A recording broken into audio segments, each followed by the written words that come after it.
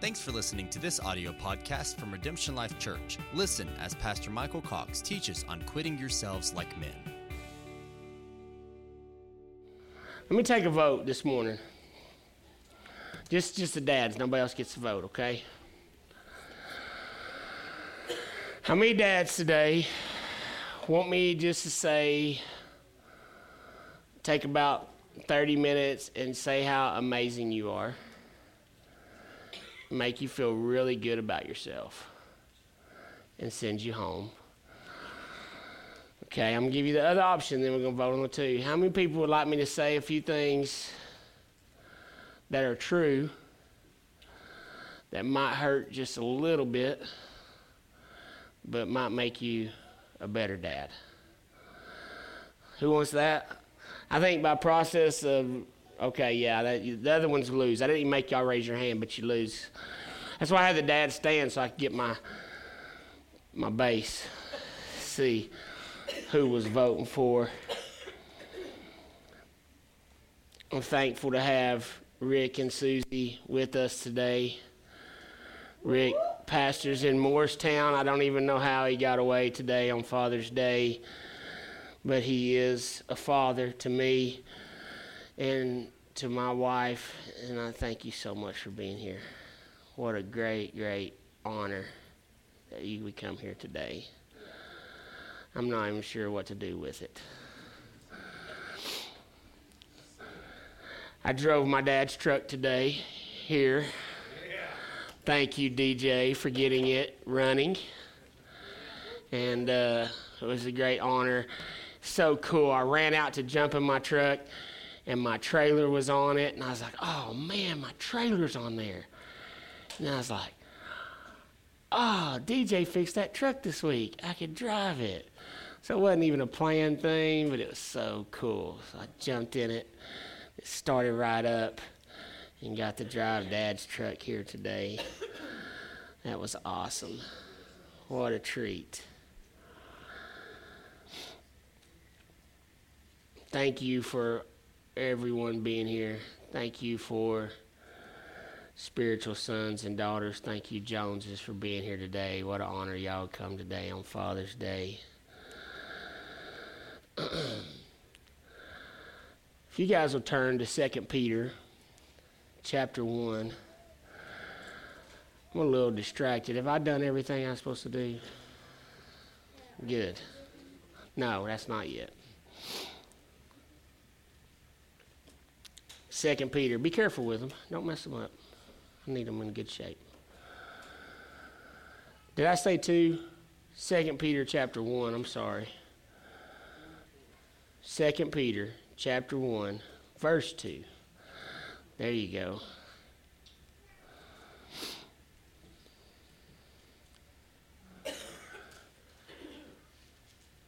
I want to answer the first question that I think men need to answer. I think every man is asking this question, and I think we start asking this question at a very early age, and we ask it of our fathers, and sometimes our fathers don't give us the answer. And so I just want to start today by answering a question that I think is foundational before we can talk about anything else we're going to do. Okay? So 2 Peter 1, 2 through 11. The question is, do you have what it takes? Every boy wants to know it. We test ourselves. That's why we sword fight. That's why we do all the things to try to answer the question, do I have what it takes?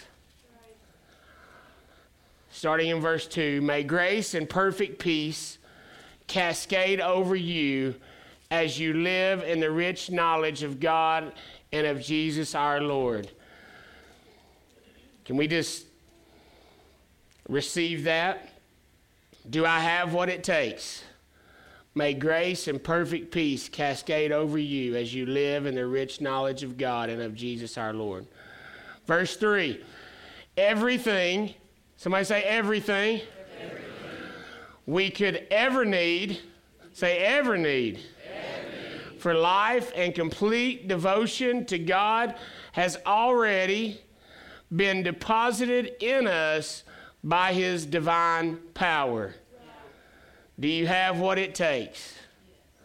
For all this was lavished upon us through the rich experience of knowing him who has called us by name and invited us to come to him through a glorious manifestation of his goodness. As a result of this, he has given you magnificent promises. He would not give you promises if you didn't have what it takes. But because you have what it takes, he's given you magnificent promises that are beyond all price.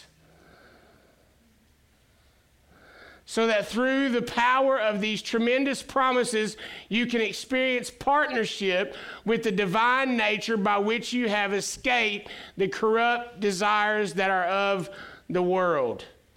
Beyond all price. You have what it takes, but it may take all that you have. You have what it takes, but it may take all that you have. See, sometimes we have what it takes, but we don't want to give all that we have. And so he's given you promises based on what he's put in you to accomplish those promises, but it's going to take all that he's given you to arrive at the promises.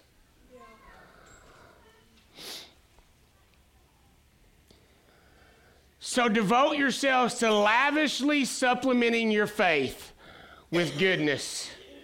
And to goodness add understanding. And to understanding add the strength of self-control. And to self-control add patient endurance. And to patient endurance add godliness. And to godliness add mercy toward your brothers and sisters. And to mercy toward others add unending love. Since these virtues are already, say already, planted deep within, and you possess them in abundance, somebody say abundant, supply, they will keep you from being inactive or fruitless in your pursuit of knowing Jesus Christ more intimately. But if anyone lacks these things, he is blind, constantly closing his eyes to the mysteries of our faith and forgetting his innocence. You hear that? What robs you of those virtues? Forgetting your innocence.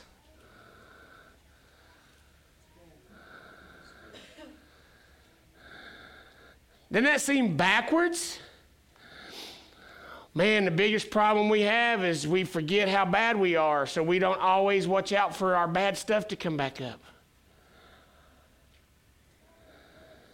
It says we forget our innocence.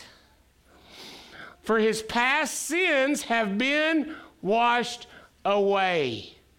If you lack any of these things, it's because you're blind and you keep closing your eyes to the mysteries of our faith, which robs you of your innocence. You can't add mercy. You can't have unending love. You can't treat other people right. You can't do anything with what's already in you if you can't get past what you did to mess it up.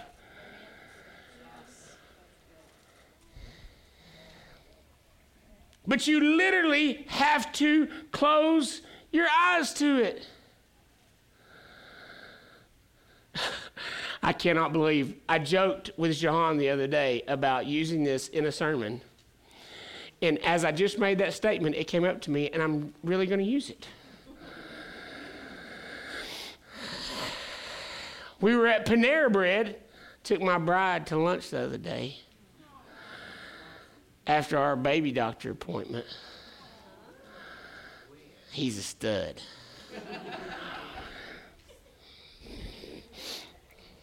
We actually made it there somehow twice this week. Same place. Making a hospital visit. I was like, there's a Panera close to the hospital. Go with me to the hospital. We'll go eat lunch. Dinner. Something. These birds, these little cute little birds, I just fell in love with them. They were precious. So I started feeding them my lunch.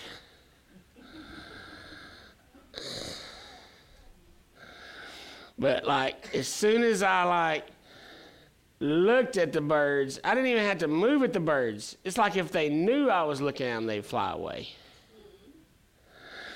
And I said, man, isn't that how it is? The only way these things can come in and eat the seed that's been sown in our life is if we completely and totally turn our head. They can't. They're so afraid. If we give any attention to them, if we look rightly at the work of the cross over any situation in our life, just like we took his body and his blood last week, if we look at that rightly in a worthy manner, then nothing else can prosper. No weapon formed against you shall prosper unless you turn your head and give it full rein. But if you'll just give a little attention and not be blind to what he's done, these little assignments to come in and cause fear and doubt and turmoil and shame and all that stuff, they don't work as long as you keep seeing them in the right perspective of the cross. I just look at those little birds and they just fly away. I was like, my goodness, that's how simple it is. We have to intentionally almost turn our head. Want to feel guilt. Want to feel shame. Want to not see the glorious light of the redemption of Jesus in the situations in our life. Let go of the worth we feel. I've always heard people want attention even if it's bad attention. I think that's sometimes what we want. We got to let it go. For this reason, beloved ones, be eager to confirm and validate that God has invited you to salvation and claimed you as his own. If you do these things, you will never stumble. As a result, the kingdom's gates will open wide to you as God choreographs your triumphant entrance into the eternal kingdom of our Lord and Savior, Jesus the Messiah. I love that. As God choreographs your triumphant entrance. He's just getting it all he's like, you do this, you stand here, you stand there. I'm going to have him walk right here. It's going to be amazing.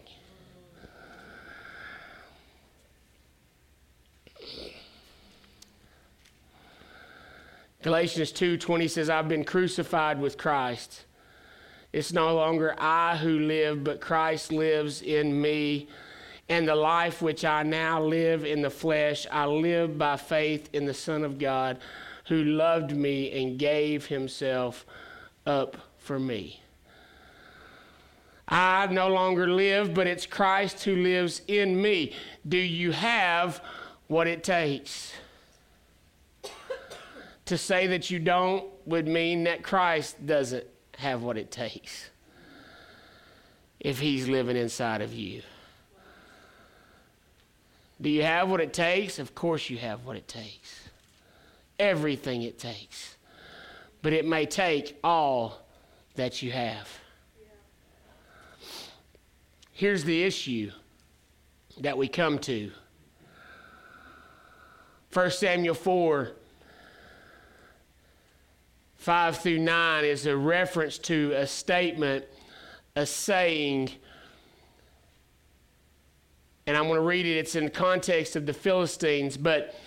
And when the ark of the covenant of the Lord came into the camp, all Israel shouted with a great shout, so that the earth rang again. And when the Philistines heard the noise of the shout, they said, "What meaneth the noise of this great shout in the camp of the Hebrews?" And they understood, because of the shout, they understood that the ark of the Lord was come into the camp. And the Philistines were afraid, for they said, "God is come into the camp." And they said, "Woe unto us, for there hath not been such a thing heretofore." Don't you love the King James? "Woe unto us! Who shall deliver us out of the hand of these mighty gods? These are the gods that smote the Egyptians with all the plagues in the wilderness." In verse 9, here was the charge to the Philistines in opposition to the Israelites. "Be strong and quit yourselves like men, O ye Philistines, that you be not servants unto the Hebrews as they have been to you. Quit yourselves like men and fight."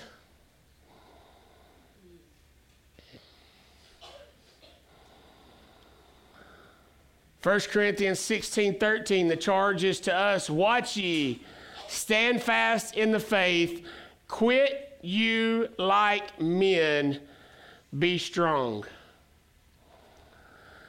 This phrase, "quit you like men," is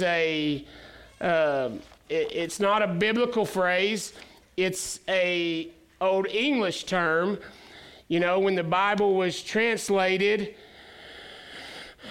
by King James, they used some terms of the day to represent the original language. The original language was Kazakh.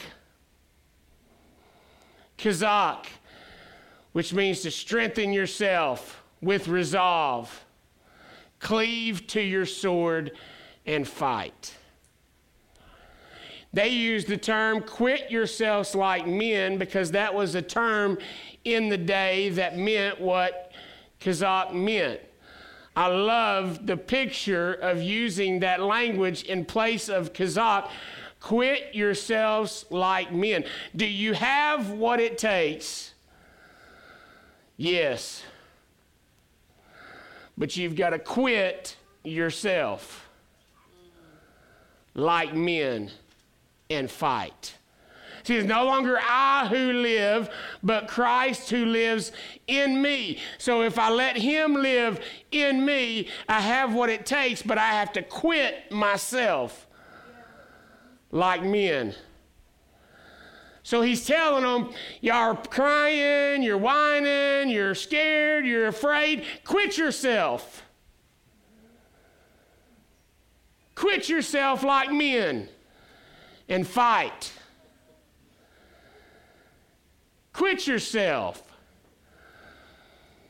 Some people want to tell me stories and stories and stories to justify everything they do, and I just want to look at them and say, quit yourself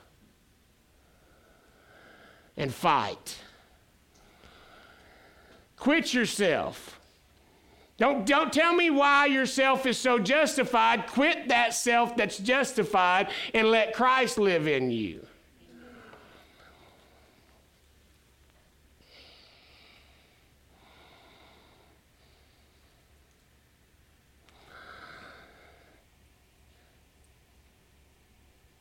We need to quit ourselves like men and fight. I have a little toy over here.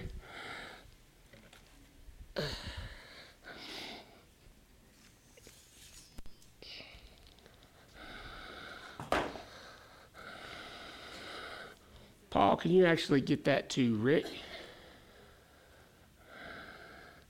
This is my sword. I got this from my quest. Not yet, Rick. Just hold it. Just hold it. That's your sword. You're not in the story yet. He's in the story. Here's the deal.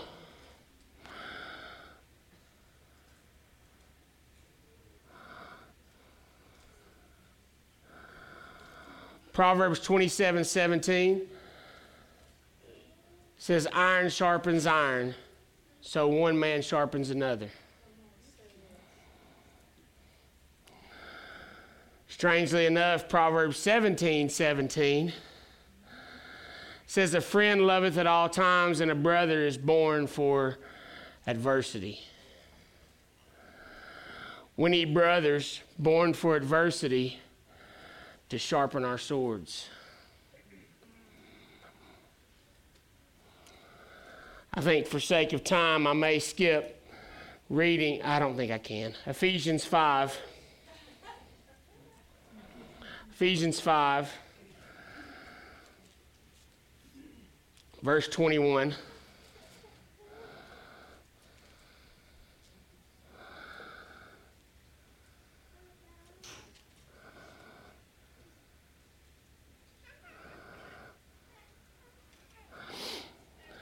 You know, we like to quote verse 22, wives, submit to your husbands.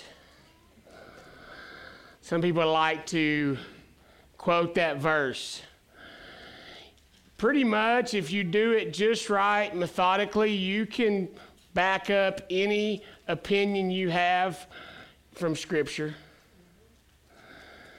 If you take one word from this verse and one word from this verse and one word from this verse and take this sentence out of context, you can make it mean a lot of stuff if you don't care what it means.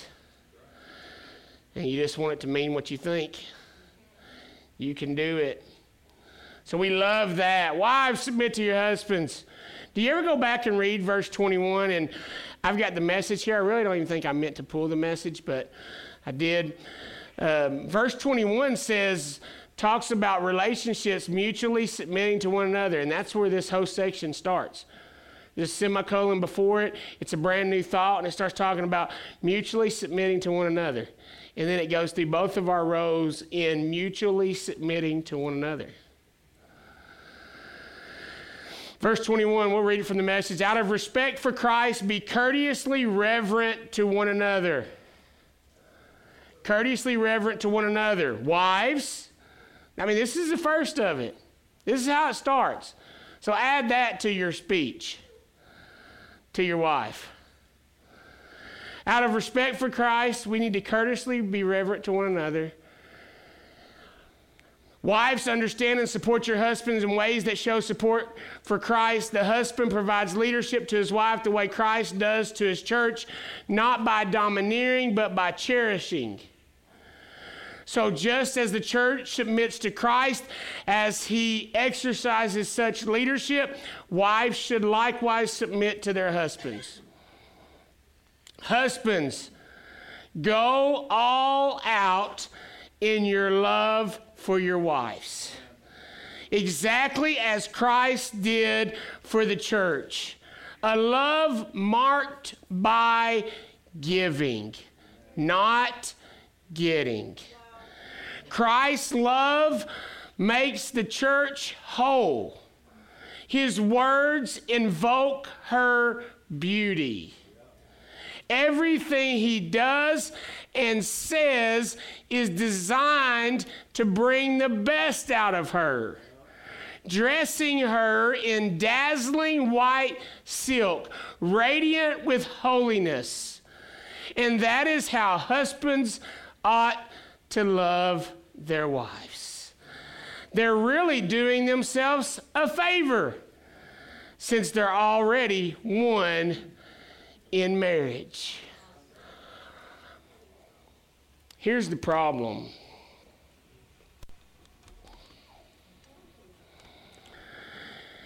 God gives us a mama.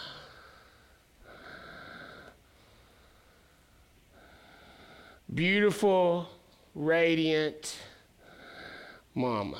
Sorry. You can go back and sit down. God gives us a mama.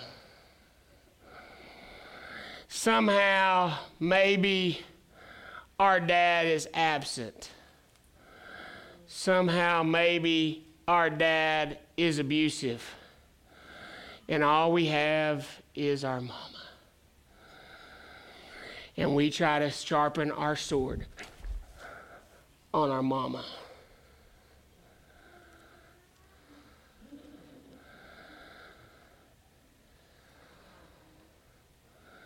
And it doesn't work.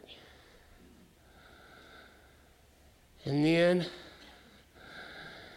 God sends us a radiant, glorious wife. And we, because we didn't learn how to sharpen our sword on a man, we try to sharpen our sword on our wife.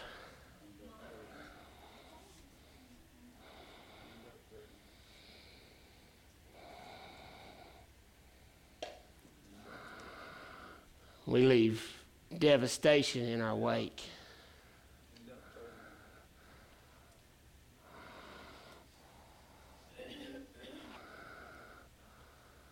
Sometimes we say, I just love my own castle with my little wife.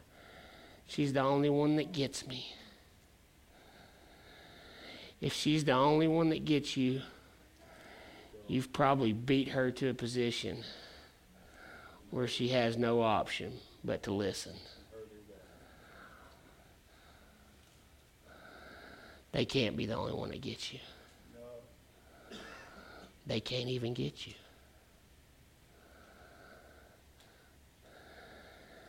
Because it says iron sharpens iron as one man sharpens another. And God,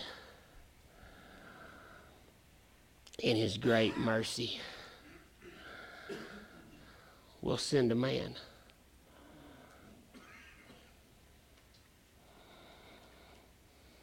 with a sword. And the man will be faithful. And you'll come at the man with all the stuff you came at your mom, with all the stuff you came at your wife. And all that's going to happen is your sword's going to sharpen as you fight and battle. Sword's going to sharpen. But we resist a man. We don't want to be submitted to a man. Some of the most masculine men I know that think they're the toughest men I know, they're scared to death of men. That's why they want to fight all of them every time they see them. They can't even handle trying to have a conversation. They can't look another man in the eye. They can't do anything. Because all they've done their whole life is chop women down.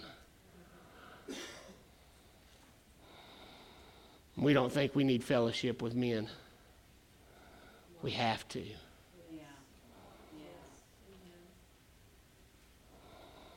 See, what happens is, moms, just a little note to you. Susie, will you come here just a minute? I'll let y'all stand in today. Just hold that sword out just like this, right? Hit the side of it on. Susie, just hold that right there. Stand in between us. Hold that out a little further, Rick, away from your face. Right there. Mamas.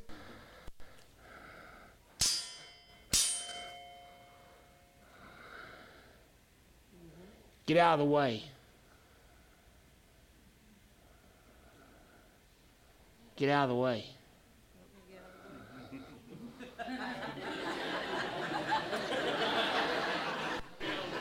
Get out of the way. Some of the reason men aren't sharp is because dad's been absent, dad's been abusive. But I know some women that are strong enough to withstand a sword. They've become so callous, they've become so hard. They've stayed with their husband so long, and he's calloused them. It's become like a bamboo stalk. Anybody ever tried to cut a bamboo stalk? It's not fun. It's not fun.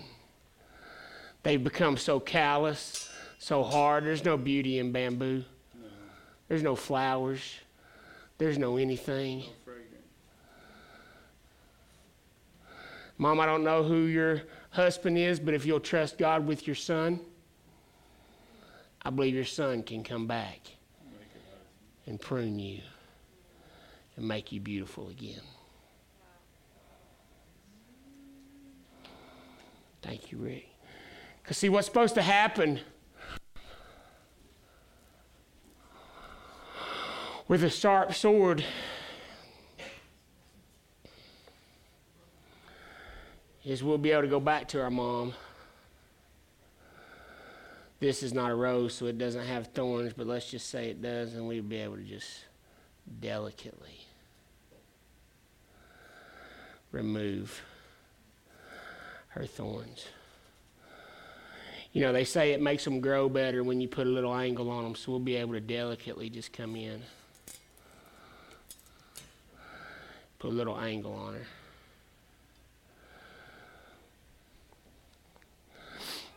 And we'll be able to take our wife. Ephesians 5 says, we make them beautiful. We create the wife we want by how we treat them. Just like Christ creates the church he wants. Because he quit himself like a man and he fought. And he made us who we are. He quit himself and he thought equality with God not something to be grasped. He quit himself and he fought. And he came down here like a boss and he did the work. And he delicately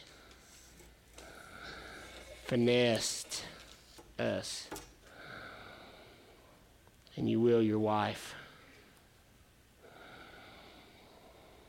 Maybe it won't be natural daughters. Maybe it'll be other daughters, but God may send you some daughters. And you'll be able to do them the same. Just help them flourish and help them grow.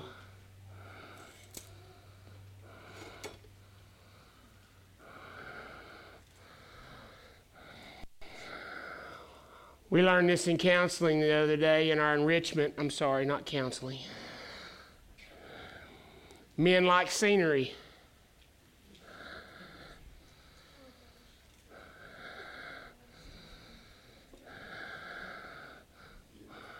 Well, if you want beautiful scenery, you better quit sharpening your sword on your wife and your children and your mom and your sister. I ran out of flowers. I was going to have my sister give me one too, because I sharpened my sword on her a lot when we were growing up. Didn't I?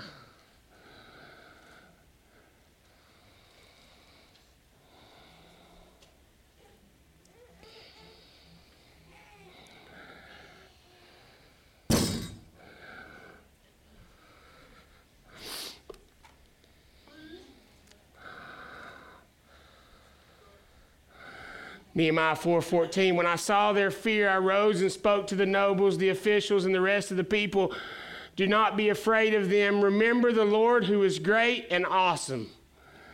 And fight for your brothers, your sons, your daughters, your wives, and your houses.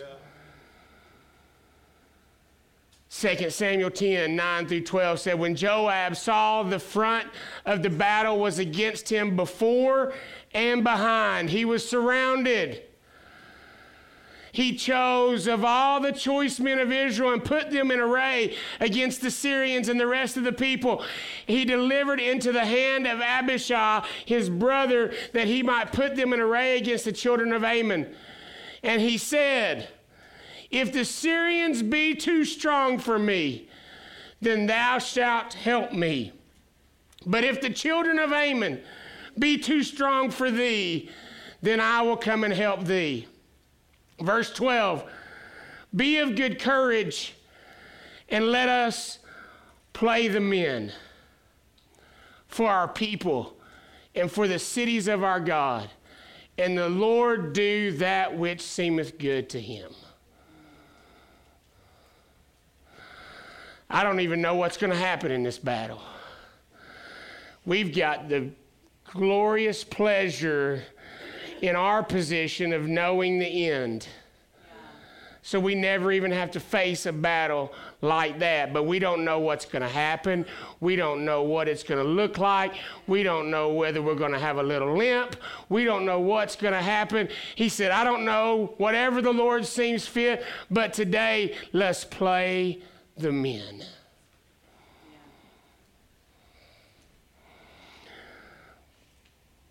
1 Chronicles 19:13, be strong.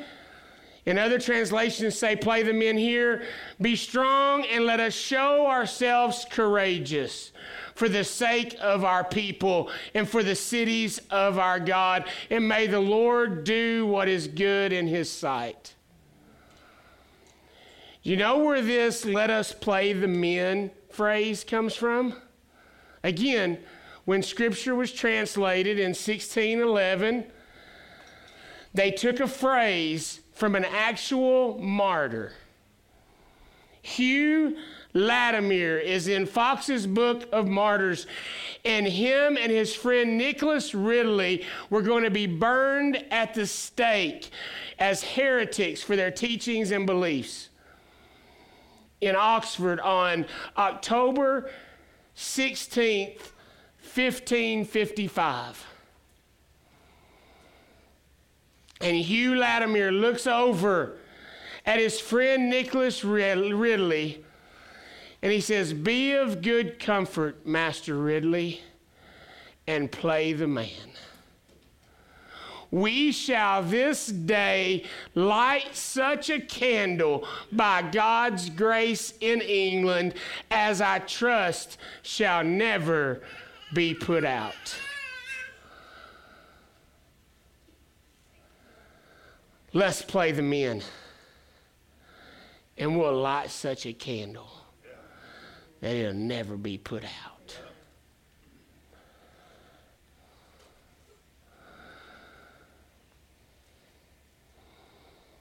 First Peter 2:9, but you're a chosen race, a royal priesthood, a holy nation, a people for God's own possession, so that you may proclaim the excellencies of him who has called you out of darkness into his marvelous light.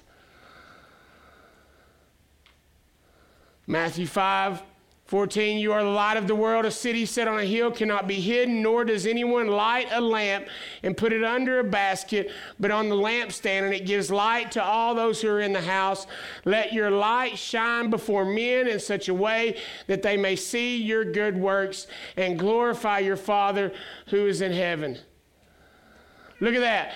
Put on a lampstand, and it gives light to all those who are in the house. Fathers, play the man. Be consumed. Whatever it takes, whatever it costs, you have what it takes, but it may take it all.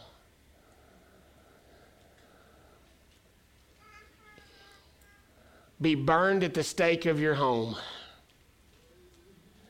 Give your life for your family and light such a candle in your home that shall never be put out, so that they'll be able to see and they'll know which way to go.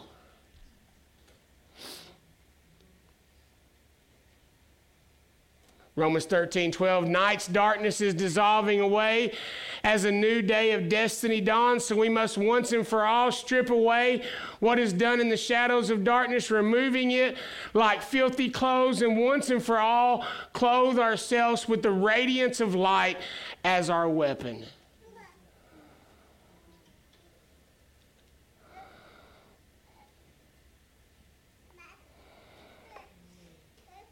John 3 says that those in darkness try to avoid the light.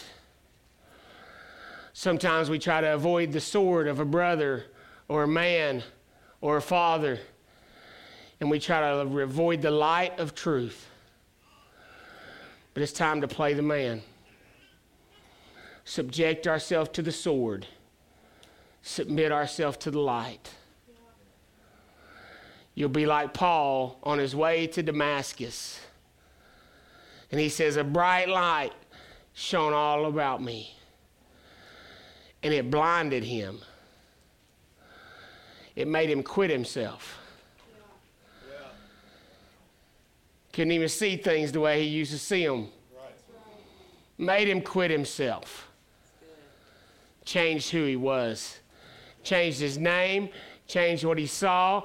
He never saw things again the same the rest of his life. The light made him quit himself. But we try to hide from it. We try to avoid it. Ephesians 5:8, once your life was full of sin's darkness, but now you have the very light of your Lord shining through you because of your union with him. Your mission is to live as children flooded with his revelation light.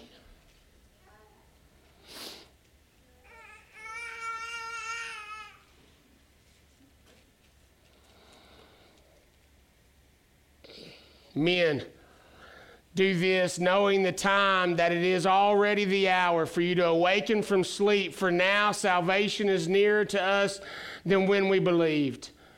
The night is almost gone. The day is near. Therefore let us lay aside the deeds of darkness and put on the armor of light. Let us behave properly as in the day, not in carousing and drunkenness, not in sexual promiscuity and sensuality, not in strife and jealousy.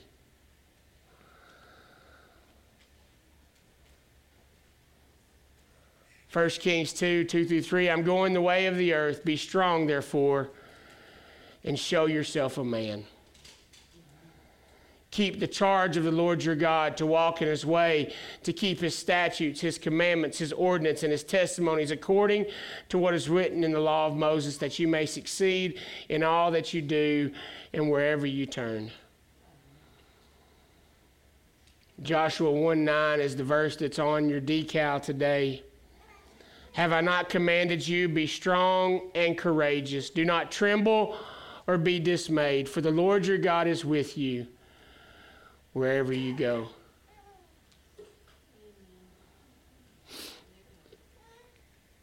Blessed is the man who perseveres under trial, for he will receive the promise. You can't avoid every sword. You can't avoid every light. All this light and swords coming together, I think the kingdom's about lightsabers.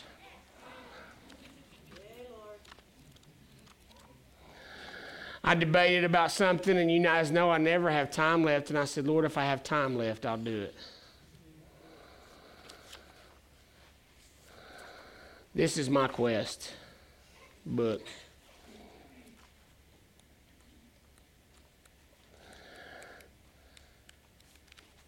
I was at a place in my life where I was miserable.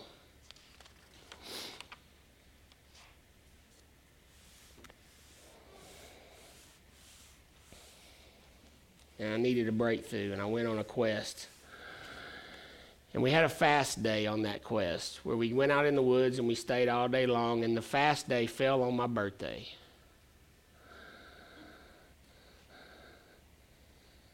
What the best birthday present I ever had. And we do this journal thing, and there's things that happen every hour, and you flip through, and you're not supposed to turn a page till you do the last thing. And I'm a rule follower, man, so I was like, let's do it, and let's do it better than what they said. And then I came upon this little thing where it said, write a letter from yourself, from God to you. And I was just rolling through all the answers, because I know all the answers. You know what I mean? I knew all the answers. I know all the Bible answers. I know all the children's church answers. Angie Sherwood taught me all that stuff when I was a kid. So I knew all that then, you know. I knew all that stuff. I knew all the right stuff to say. But then they asked me to tell myself what God thinks about me, and I didn't know anything. stumped me. Wonder why I was miserable. Doing ministry with all the answers and didn't know what God thought about me.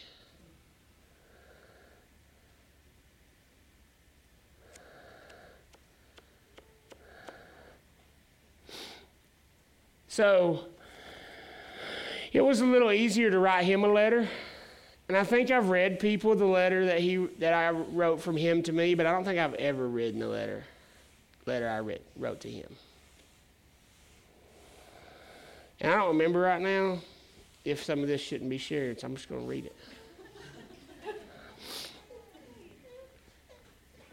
I'll try to filter as I get there.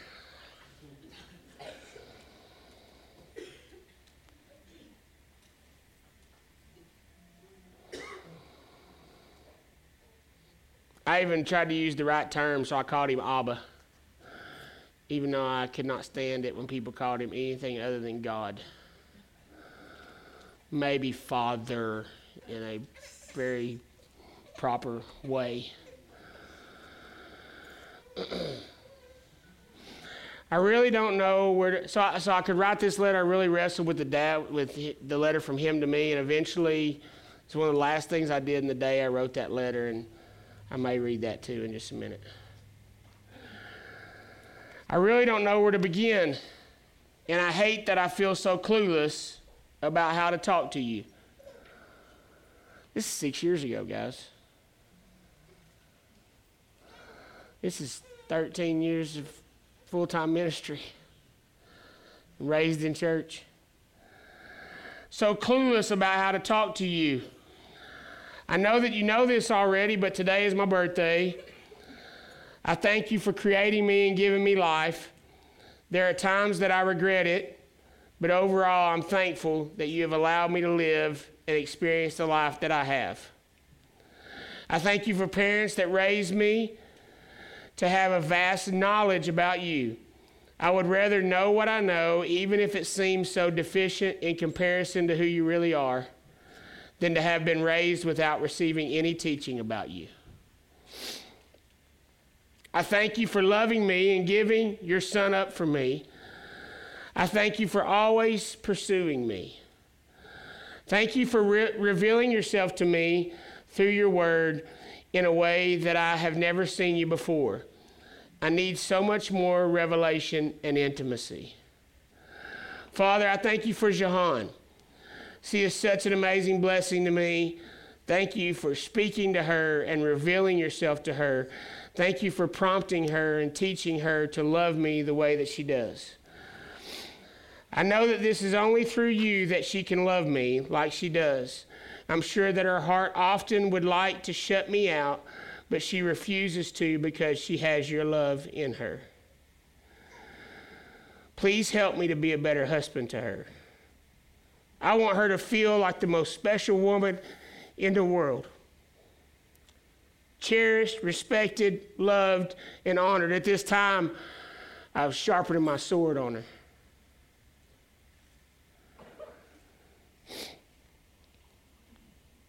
I lost my place.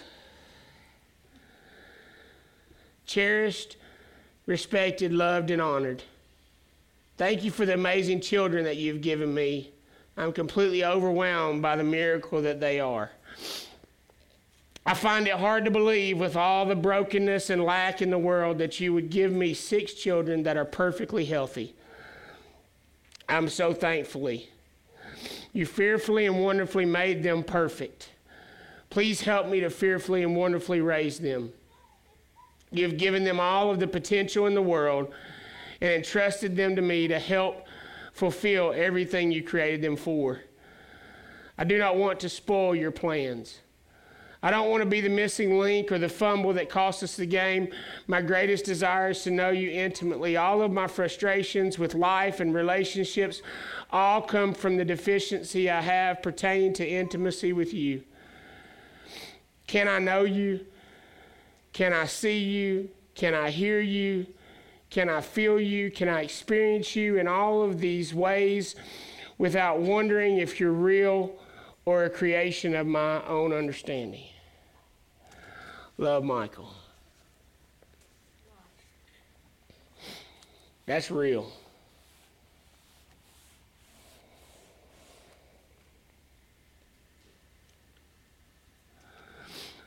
So I told you I wrestled the most with writing a letter from him to me. And I finally just got frustrated. Somebody was away from my tent and said, man, I heard you in that tent like you were screaming and yelling and crying and the tent was moving. I mean, I was wrestling with God because I could not write a letter from him to me. I was clueless. So I get so passionate about my name is Jacob that I preached a couple weeks ago because I had that encounter where I wrestled with him. So I finally just decided, you know what, I have to do this stuff. I mean, I'm getting frustrated, I'm behind, I need to do this stuff. So you know what I'm going to do, God? I'm going to make up a bunch of stuff. So I'm just going to write a fairy tale letter. What was the terminology you used Wednesday? A delusion. A what delusion? A something, two-word thing. It's like a delusion of grandeur. It was something he used Wednesday night, a little bit different. But it's not a delusion. It's not a just positive thinking. But I thought I would just write down something, the best I could see. And halfway through the letter, it broke. And I don't know how I knew. I say God said, but then people are like, how did he say it? I'm just saying God said to my heart halfway through the letter, how'd you know what I was saying? Anything that's in your heart to hear from me, I put that desire in your heart because that's what I'm saying.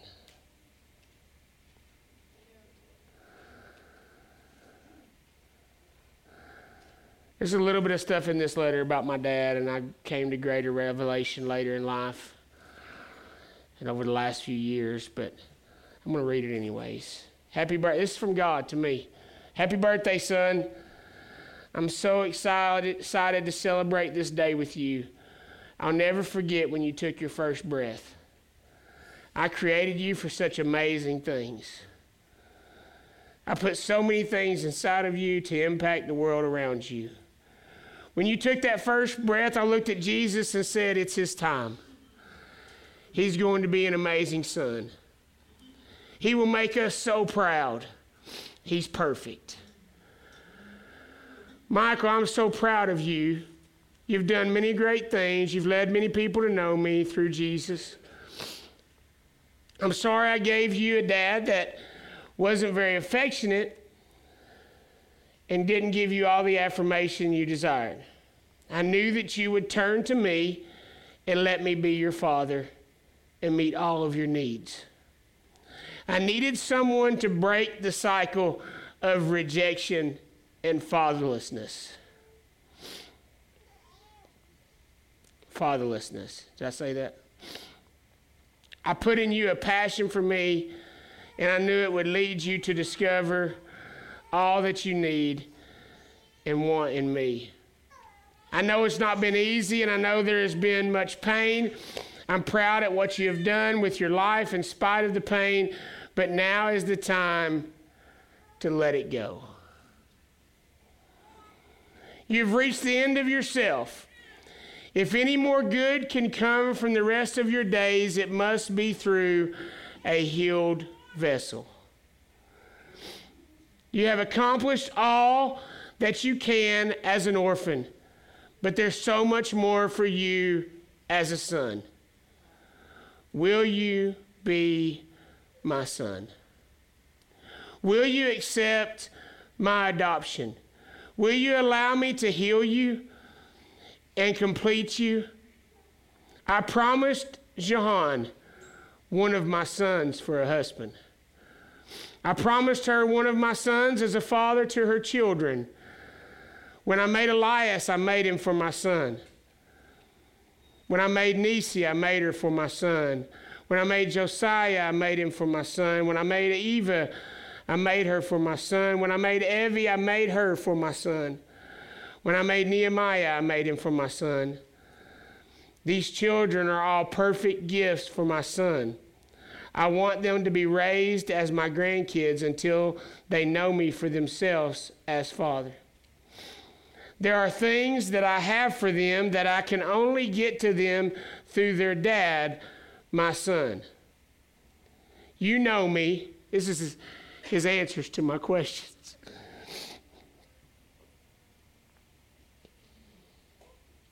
You know me. You've seen me. Relax, my son. Stop striving and working. We've got this together. I'm here. I'm ready. I'm willing. I'm able. Please write me again soon. I love corresponding with you. Let's get together soon, son. I really enjoyed my time with you. Love, Daddy.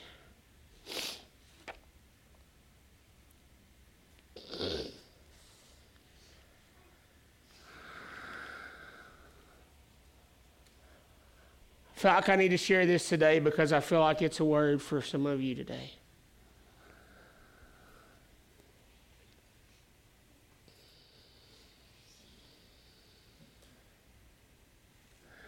It's a good time to quit yourself because you're actually already at the end of yourself.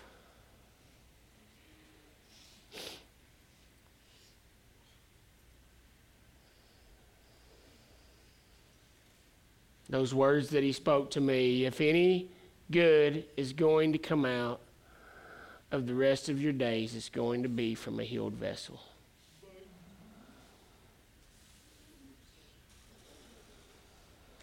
It's time to be healed.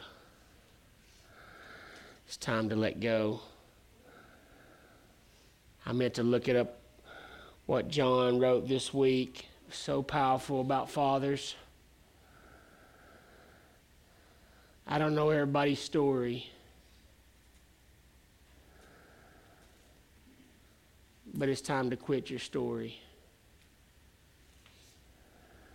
It's time to quit all the excuses and all the reasons and all the daddy issues. Man, daddy issues are crippling a generation. We have the best dad who made the whole world, yet we've got daddy issues. Clearly, we just don't know who he is. Right. It's truly it. We're not letting the light reveal to us the Father. We're being blinded to our innocence. We're being blinded to our adoption. We're being blinded to who we really are. We're being blinded to all those things, and we're letting earthly fathers try to dictate what we've seen. We're trying to dictate who he is. It's time. It's time. It's time to be healed. I had this thought today. Nights of light. Nights of light. I want to knight fathers today. And I want to knight sons today to become fathers. Will you help me knight people today?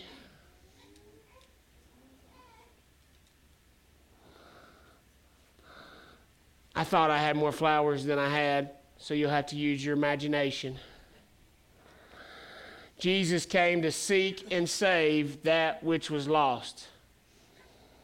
That was the garden. Does your life look like a garden? It can. But it takes you caring and nourishing the beauty that he puts in your path, and not mowing it all down with your sword. Time to put off the macho stuff, all the ego stuff, all that. I don't need anybody. Of course you do.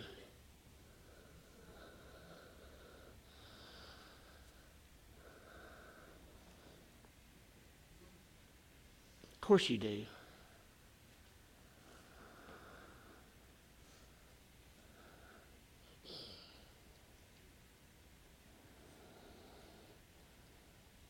Your wife sure wishes you had somebody. So you didn't come home and dump it all on her. Your kids sure wish you had somebody. So you didn't come home and dump it all on them. All the beautiful things in your life wish that you had somebody. I just say I volunteer at this point in my life. I volunteer. Just come on over and claim your sword all you want. I think I'm finally free enough to not let it wound me. I think I'll just strike back, help you sharpen. You need some people in your life. Let you sharpen your sword on them. Strong, confident, bold, not swayed like your mama to all your emotions. We need men to grow up. We just trade our mom in for our wife and our wife in for our kids, and we just keep these people around us all the time that we can just abuse. I mean, for lack of a better word.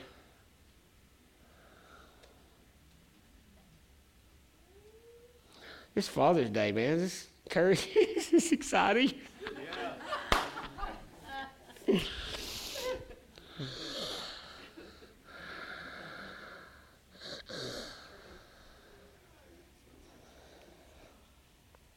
I think it is because I want you to have this. This is a Father's Day present. Your life to be surrounded in beauty. We love scenery. Right, it's not enjoyable.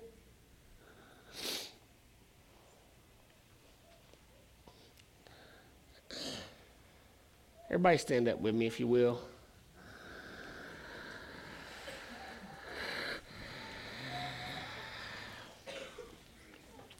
Are the Dippin' Dots melting, Blake? Got them? That dry ice, got them?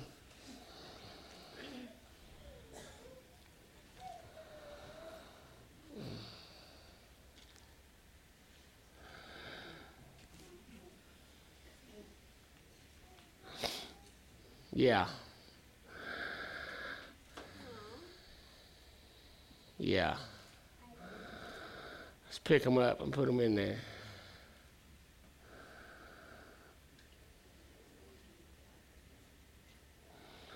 Once you're knotted, you need to pick them up and put them in there. You need to fix some stuff. You need to fix some stuff. So we're just going to do it.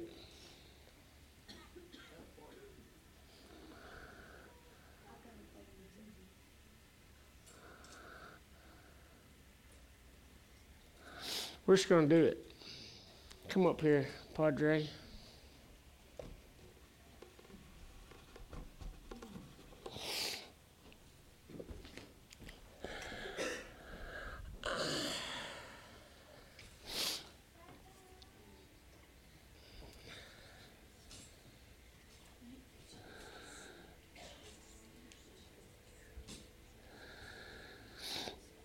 This is not kneeling before me or kneeling before Padre. This is submission to God. And this is not our authority. This is in proxy. Let's make that clear. All I have is delegated authority. I have no authority. I'm under authority.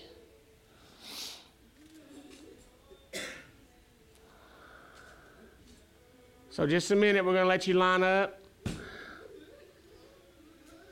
All men, all fathers.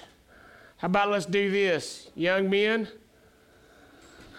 can I just say, I was telling my boys last night, there's things that aren't wrong, but if we exercise self-control gets stronger.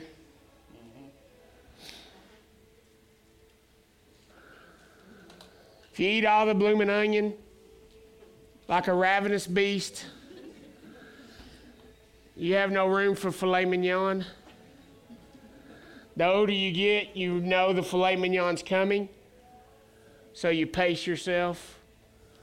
You let everybody else get blooming onion, and you just get a few bites if there's any left, because I got filet coming. We don't jump and run of everything. We just self-control. Self-control.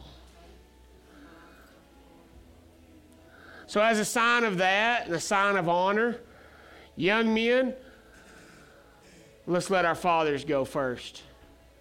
So as we form a line, let's let fathers go first, and young men, let's prefer them before us. I think I'm young. I say young. I'm probably as father as anybody in here, and I'm old.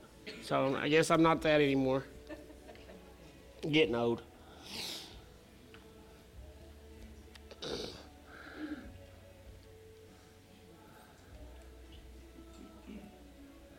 Nights of light.